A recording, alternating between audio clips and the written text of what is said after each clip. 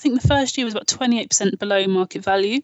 So when we refinanced it, we took it to a mortgage lender or a bank, we got all of our cash back and sometimes a bit more. Are you ready for the best real estate investing advice ever? Join Joe Fairless and today's best ever guests as they share it with you. It's the best ever advice with none of the fluff. Let's go. Heard of crowdfunding and still curious about how you can benefit from it?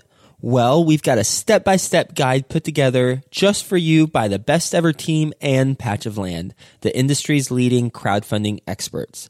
The best crowdfunding crash course ever, episodes 152, 159, 166, and 173 will provide you all you need to know to get started and begin benefiting immediately. Whether it's getting access to funds for your project or passively investing in other people's deals. The time is now to get started with Patch of Land. Go to patchofland.com/best ever to grab your copy of the top 10 answers to the top 10 crowdfunding questions. That's patchofland.com/best ever. Hi, Best Ever listeners. Welcome to the best real estate investing advice ever show. I'm Joe Fairless, and I'm here with today's guest, Kemi Egan. Hi, Kemi. Hey, how you going? Doing really well. Thank you for joining us. Kemi's joining us all the way from London, England, where you probably picked up on her accent, or if not, you will. She is the author of the international bestseller, The Power of Real Estate Investing. She is the co-founder of Freedom Academies and Freedom Investment, and she's got a very fun and popular podcast that she just recently launched. Go check it out. It's called she is the host of Turbocharge Your Success. She's talking to me about an episode that she's got that's coming up, and it sounds incredibly inspiring, so definitely go check it out. And if her guests aren't inspiring enough that she has on her podcast, her own story is inspiring. She went from being homeless to having a multi-million-dollar real estate portfolio in just 12 months. So obviously there's a couple questions I'd like to ask you, but before I do, can you give the Best Ever listeners a little bit more about your background and what you're focused on now? Yeah, sure. So, hey, Best Ever listeners, hope you're all great. Like you said, I'm Kemi. I'm a real estate investor and entrepreneur. I grew up in a really kind of, broke, I guess is the only way to put it, family. My father left us when we were young, so my mum was doing everything by herself and juggling jobs and things. And no one in my family had ever gone to college or anything like that. So that was the traditional advice. Everyone said to me, you want things to be different, go off to college, Kem. Great idea. I'm really grateful to them for that. And I graduated as a physical therapist. And my plan was to change the world through healthcare. So in the UK, a lot of it's free, but that means you have massive waiting lists and, accessibility is terrible. And I want to bridge the gap between kind of affordable private healthcare and the free stuff. Anyway, really quickly, I became pretty good at it, if I'm honest. I was traveling internationally with sports teams. I was being kind of recruited here, there and everywhere. And I decided to open a private health practice of my own. I wanted to bring the skills I had learned from other experts in traveling into one place that people could come to me. And that was fabulous, except I was terrible at business. Like flat out awful. So I was great at what I did, but had no idea about the business side. And at the time we launched, the recession was kind of in swing. A lot of our business came from insurance companies, if you've had a car accident or been hurt at work, referrals from things like that. And a lot of them went under. So they not only took a lot of our client base with them, they took thousands of pounds that they owed us. So I sold everything I could off. I did everything to try and kind of make it through this situation. And there was no real way forward. I couldn't afford to live and pay my house bills and keep the business running. And unfortunately, the business had directors' guarantees. I had personal loans. I was up to my ears in it, and I couldn't afford to shut it, which is the most ridiculous situation I think I've ever heard of. I was too broke to fail. So the only thing it left me with was moving into the office and trying to work while I was showering at the community centre across the road and eating whatever you could out of a microwave. So needless to say, my grand plan didn't quite go to plan. And there was just there's a few months that I was properly at rock bottom, just, eating crap, drinking too much, just feeling generally sorry for myself. And I realised, to be honest, in a real flash of, I don't know, inspiration, that while I was sat there blaming the recession and blaming this, that and the other, that there were people in the world that were successful. You know, as I was sat there moping around, someone somewhere was making cash. So I couldn't blame everything else. It had to be something to do with me. And that day I made a decision. I committed to getting educated, and I committed to doing whatever it could to figure out the success secrets. And off I went from there.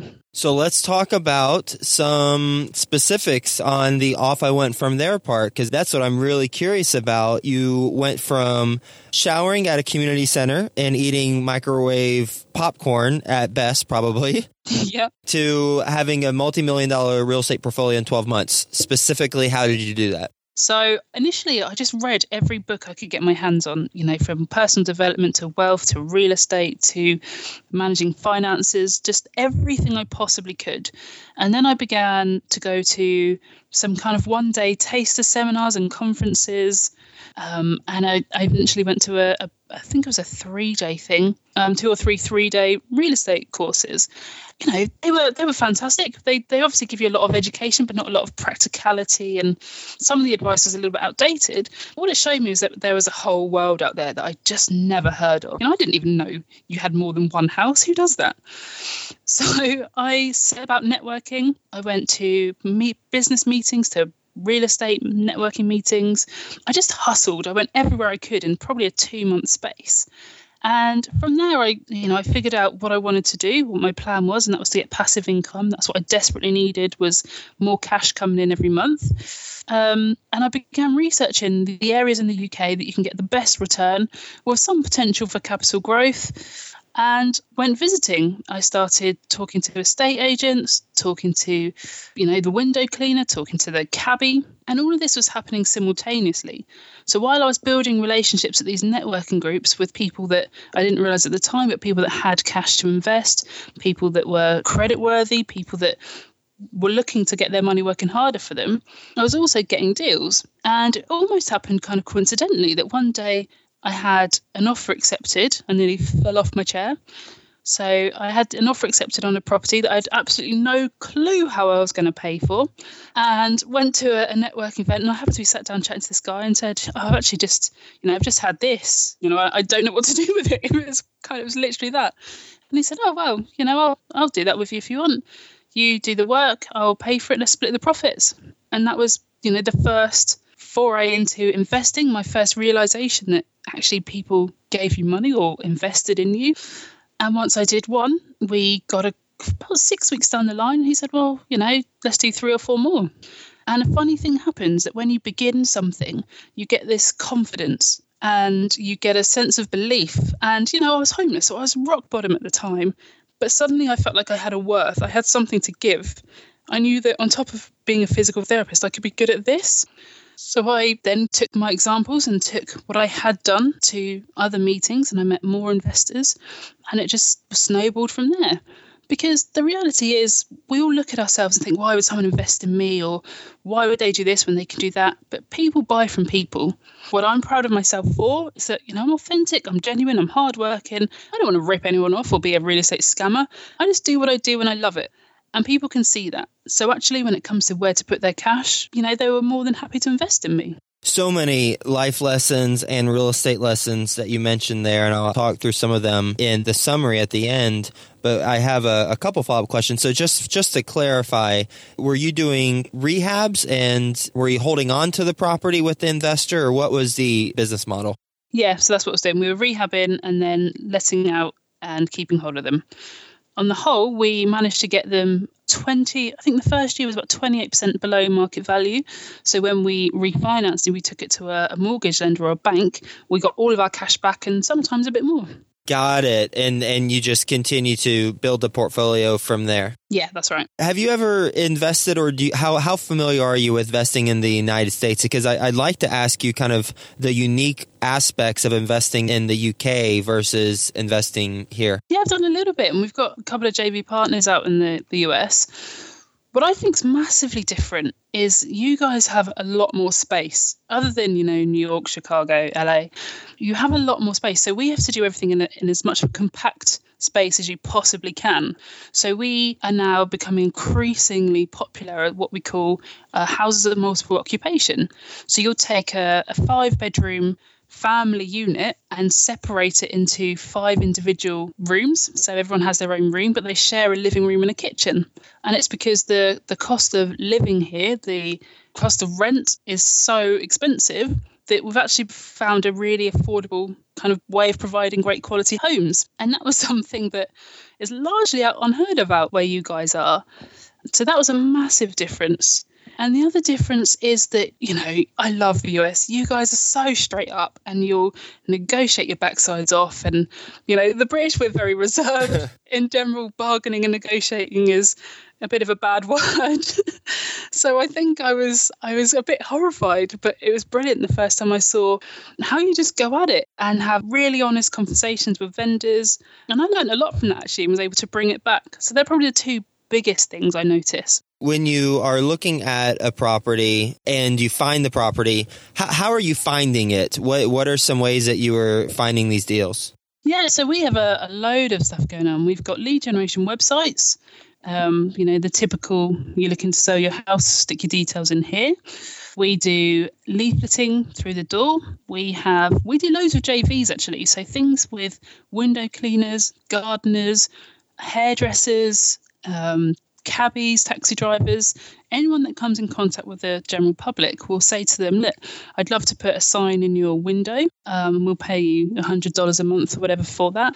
And if we get a deal from it, we'll pay you, another $500 or $1,000. And what happens is you suddenly have a network of salesmen out there for you, because who knows what's going on in your neighborhood better than those guys? So rather than trying to be everywhere and get everywhere, get these people out, let them earn some money as well. And you're already, I find, over halfway there, because if someone's been recommended or referred to you, a lot of the hard work's done for you. You've been introduced, so their sense of security is way lower. They're not assuming you're some scammer, big corporate conglomerate from the, whoever. They know that you've got a name, you've got a number, and they've been passed your details. We do bin stickers. So on kind of trash cans outside, you'll stick kind of text here if you're looking to sell your home. We do some big ugly marketing, the yellow bandit boards. We have a huge variety that we have out. And sometimes it varies depending on the time of year, and sometimes it varies depending on the neighbourhood. But we use a whole wide range of things to make sure we capture as many people as we can. Cami, what is your best real estate investing advice ever? Best ever is, I kind of touched on it earlier, but it's that people buy from people. And someone, I was struggling with getting some offers accepted a few years ago. And they said to me, just give them what they want. And as I'm sure people, it's not really about the money often. So if someone's trying to sell their home, it's not about the money, it's about their situation. So they might need to upsize, downsize, move place. So you need to give them what they want, and they'll give you what you want. So my best piece of advice is these 6 words. What would you like to happen? It doesn't matter what situation it is. Sometimes I'll say to you, oh, I can't accept that offer because of blah. So, okay, what would you like to happen? Or you might be with a real estate or a joint venture partner that's potential, and they've got, a couple of concerns. And they say to you, what about security? Or what about if you run away? Your answer is just, what would you like to happen? And let them tell you what they want. And, it's our job as professional investors to find a way to make that happen.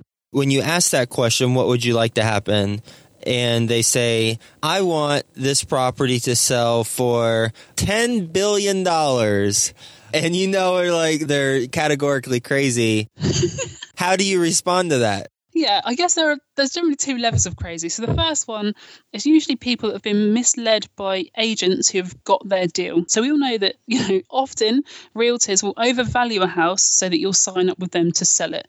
So sometimes they've been misled and they think their house is worth more than it is. And in which case I try and educate them, I show them comparables. But I also say, look, there are some advanced techniques, like I'm sure you're familiar with, purchase options. So absolutely, I'll buy your house at $300,000, Mr. Seller, but I can't do it right now. I can buy it from you in 5 years, and in the meantime, take over your mortgage and make all your payment. It will let you move on, and it will let you get the price you want, but just in a little while longer. How does that sound? The flip side is if they are a proper crazy and they come back with a $10 billion, I say, okay, that's not a problem, but what I need is this. Is there a way we can meet in the middle? And again, let them come up with a solution. Well, then that would be a $5 billion price tag. You think you can handle that? Yeah, no worries. $5 billion paid out by a penny a day for the next 10 billion years. Yeah, at 0%. Yeah, no percent. Exactly. Are you ready for the best ever lightning round? I'm ready. First, a quick word from our best ever sponsors. Crowdfunding. You've heard about it, and now it's time to learn about it. Our best ever sponsor, Patch of Land, is a leading expert in the crowdfunding space, and they've got all the answers to your crowdfunding questions. Go to patchofland.com/best ever and grab your copy of the top 10 answers to the top 10 crowdfunding questions. That's patchofland.com/best ever. Best ever book you've read. This one's like asking me who my favourite child is. The best ever book is probably Brian Tracy, Goals. What'd you learn from that book? That more than anything else, our mindset controls our situation. And it doesn't matter who you are, where you are, what you're doing. If there's something you want, learn how to set a goal, learn how to make it achievable and get out there and do it. Best ever listeners, I know you like audio, so you can go to freebesteverbook.com and get a free audio version of a book like that. Best ever personal growth experience and what you learned from it. Being homeless, because I learned responsibility. It's a scary thing when you accept that you've created everything around you and everything is in your control, but it's also massively empowering because when you know that it's on you and you've potentially caused it, you know that you can solve it and you can get yourself out of it. Best ever success habit you practice. Controlling my time, like my life depends on it, because there is always so many people that are determined to get hold of your time that, everyone... Your builder wants something, your manager wants something, your assistant wants something. And unless you learn to control your time, you'll never achieve your goals. So I massively control my time. I group things together. So I reply to emails at the same time and things like that, because it's your time you can never get back. Best ever deal you've done. So the one that comes to mind is probably it might not be the best financially, although it's a pretty good one. It was one that I really enjoyed. So a couple of properties came on the market. They were owned by the same family. They'd been in the family for a long time. And they were massive Georgian properties, so kind of the double-fronted, the old kind of English castle-y type look. And they came on for about $2.3 million combined. And they were all these investors, the developers, I should call them, sniffing around. The people that as soon as the market looks good will happily pay over the odds. And then we found out that the council, our local planning department, had refused planning permission on any flats in the area for the last year. So all the development value went out of the window and all these so-called professional developers went running away because there's nothing you can do with it. Who needs, a 12-bedroom house now, blah, blah, blah. And I went to the council and I said, okay, I get that you don't want this to be flats. You're trying to preserve family units. That's fine. However, there isn't a demand in this area for that. And you must know that. What is it you would like? What do you need? And they told me they wanted more units for assisted living. So as people get older, they might need a smaller flat, but also a space for their carer. And we managed to get them to approve. So we still converted it into flats, but they were called assisted living. And actually the value of each flat that we split the building into probably went up by another 50% because they were assisted living flats. So just by having a conversation and by digging a bit deeper, we made a whole lump of cash when everyone else ran away scared. And I love that. Best ever project you're most excited about right now? Probably Freedom Academies, actually. It's our training company. I'm really enjoying kind of sharing in a really real way everything I've learned. So it's not a real estate project, but it's something I'm massively excited about. Best ever way you like to give back? I am a huge fan of using entrepreneurship to give back. So at the moment, I'm an entrepreneur in residence in a couple of colleges. We recently did a conference where all the proceeds went to a couple of schools out in Kenya. And I love anything that could combine training and teaching people to transform their lives and using that to give back. So like I said, we did the conference, we trained a few hundred people on real estate and entrepreneurship, and all the profits went out to Kenya. So it was it was definitely a win-win. Best ever quote? First they will laugh, then they will copy. What's the biggest mistake you've made in real estate? Chasing deals. I think we're all quite emotional, or I certainly can be quite emotional, and you get your teeth stuck into something or you get excited about something and an offer will be rejected or someone else will come in higher. And especially, in the first couple of years, I had a tendency to chase them. So I'd go in a bit higher, or I'd concede more than made it a great deal. And what I learned is that any deal I chase, anything I push too hard on, it doesn't work. So don't chase anything. Have your parameters set up beforehand. So you might have, what makes this a profitable flip for you, and you've got what you're looking for. Don't vary from that. Don't waver. Just trust in the process and know that another deal will come along soon. And lastly, what's the best ever place to reach you? I'm on Twitter quite a lot, so at Kemi Egan, or shoot over to www.freedomacademies.com and come say hi to me there. Kemi, thank you so much for being on the show and sharing your best ever advice with the best ever listeners. And this is a conversation about your story with a practical guide for how to make it happen. I mean, you went from showering at the community center and eating whatever you could put in the microwave. I won't even ask what you're putting in that microwave. I don't want to know. Don't ask. I won't. I hope you drank lots of water and green drinks since then. I'll just say that. I do. I'm a juicing fanatic now. Oh, you and I are kindred spirits then. First thing I do every morning is drink wheatgrass. And, to now, you've got a multi-million-dollar real estate portfolio, and you did it in 12 months from where you were before. And I like how whenever you were talking about how to do it, well, I take a lot of notes on these calls, and I wrote down your steps. First, you got educated, so you read every book. Then you attended all the seminars, so you got the foundation. And this is actually the step-by-step process that I think makes the most sense, because we should always start with the foundation, so become well-read. Then once you're well-read, then you can learn from seminars, because if you're not well-read and you attend a seminar, then you don't quite know if they're taking you for a ride or not. So you've got to have that foundation first. Then you went to networking meetings. Then you build a plan to build passive income. You did the research on the markets that have the best passive income. You talked to window cleaners, cabbies, and you got a sense for those markets. Then, lo and behold, you got an offer accepted, and you had no clue how you're going to pay for it. But because you had built up that track record, and as you said, you were being genuine, and people buy from people, you were being authentic, and you were excited about what you're doing, you're loving what you're doing, that came off, and a gentleman said, hey, I'd like to do that. I'll pay for it. It went well, and then it snowballed from there. And your specific business model was buying for lower than what it's worth, rehabbing, renting it out, doing a cash out refinance. In some cases, you're able to get that cash back out, the majority of your cash back out, and then you do it again. And I think that's just a great business model. I love that you took us through that step-by-step process, and I'm very grateful to have you on the show and hear your story. So thank you so much. And lastly, is there anything else you want to mention to the best ever listeners that we didn't talk about? No, just thanks so much for having me. Thanks to the best ever listeners. I hope you found some value in this. And, wherever you are, whatever you're doing, the chances are you're in a better situation than I am, or I was, when I was homeless. So it's all out there. Just go and get it. Thanks a lot. We'll talk to you soon. Cheers. Bye. Hey, you, best ever listener. Do you want more? Then go to joefairless.com, where you'll get tons of free videos, templates, and content to help you get deals done. And remember to subscribe to the best ever show in iTunes, so you can keep getting your daily dose of the best real estate investing advice ever.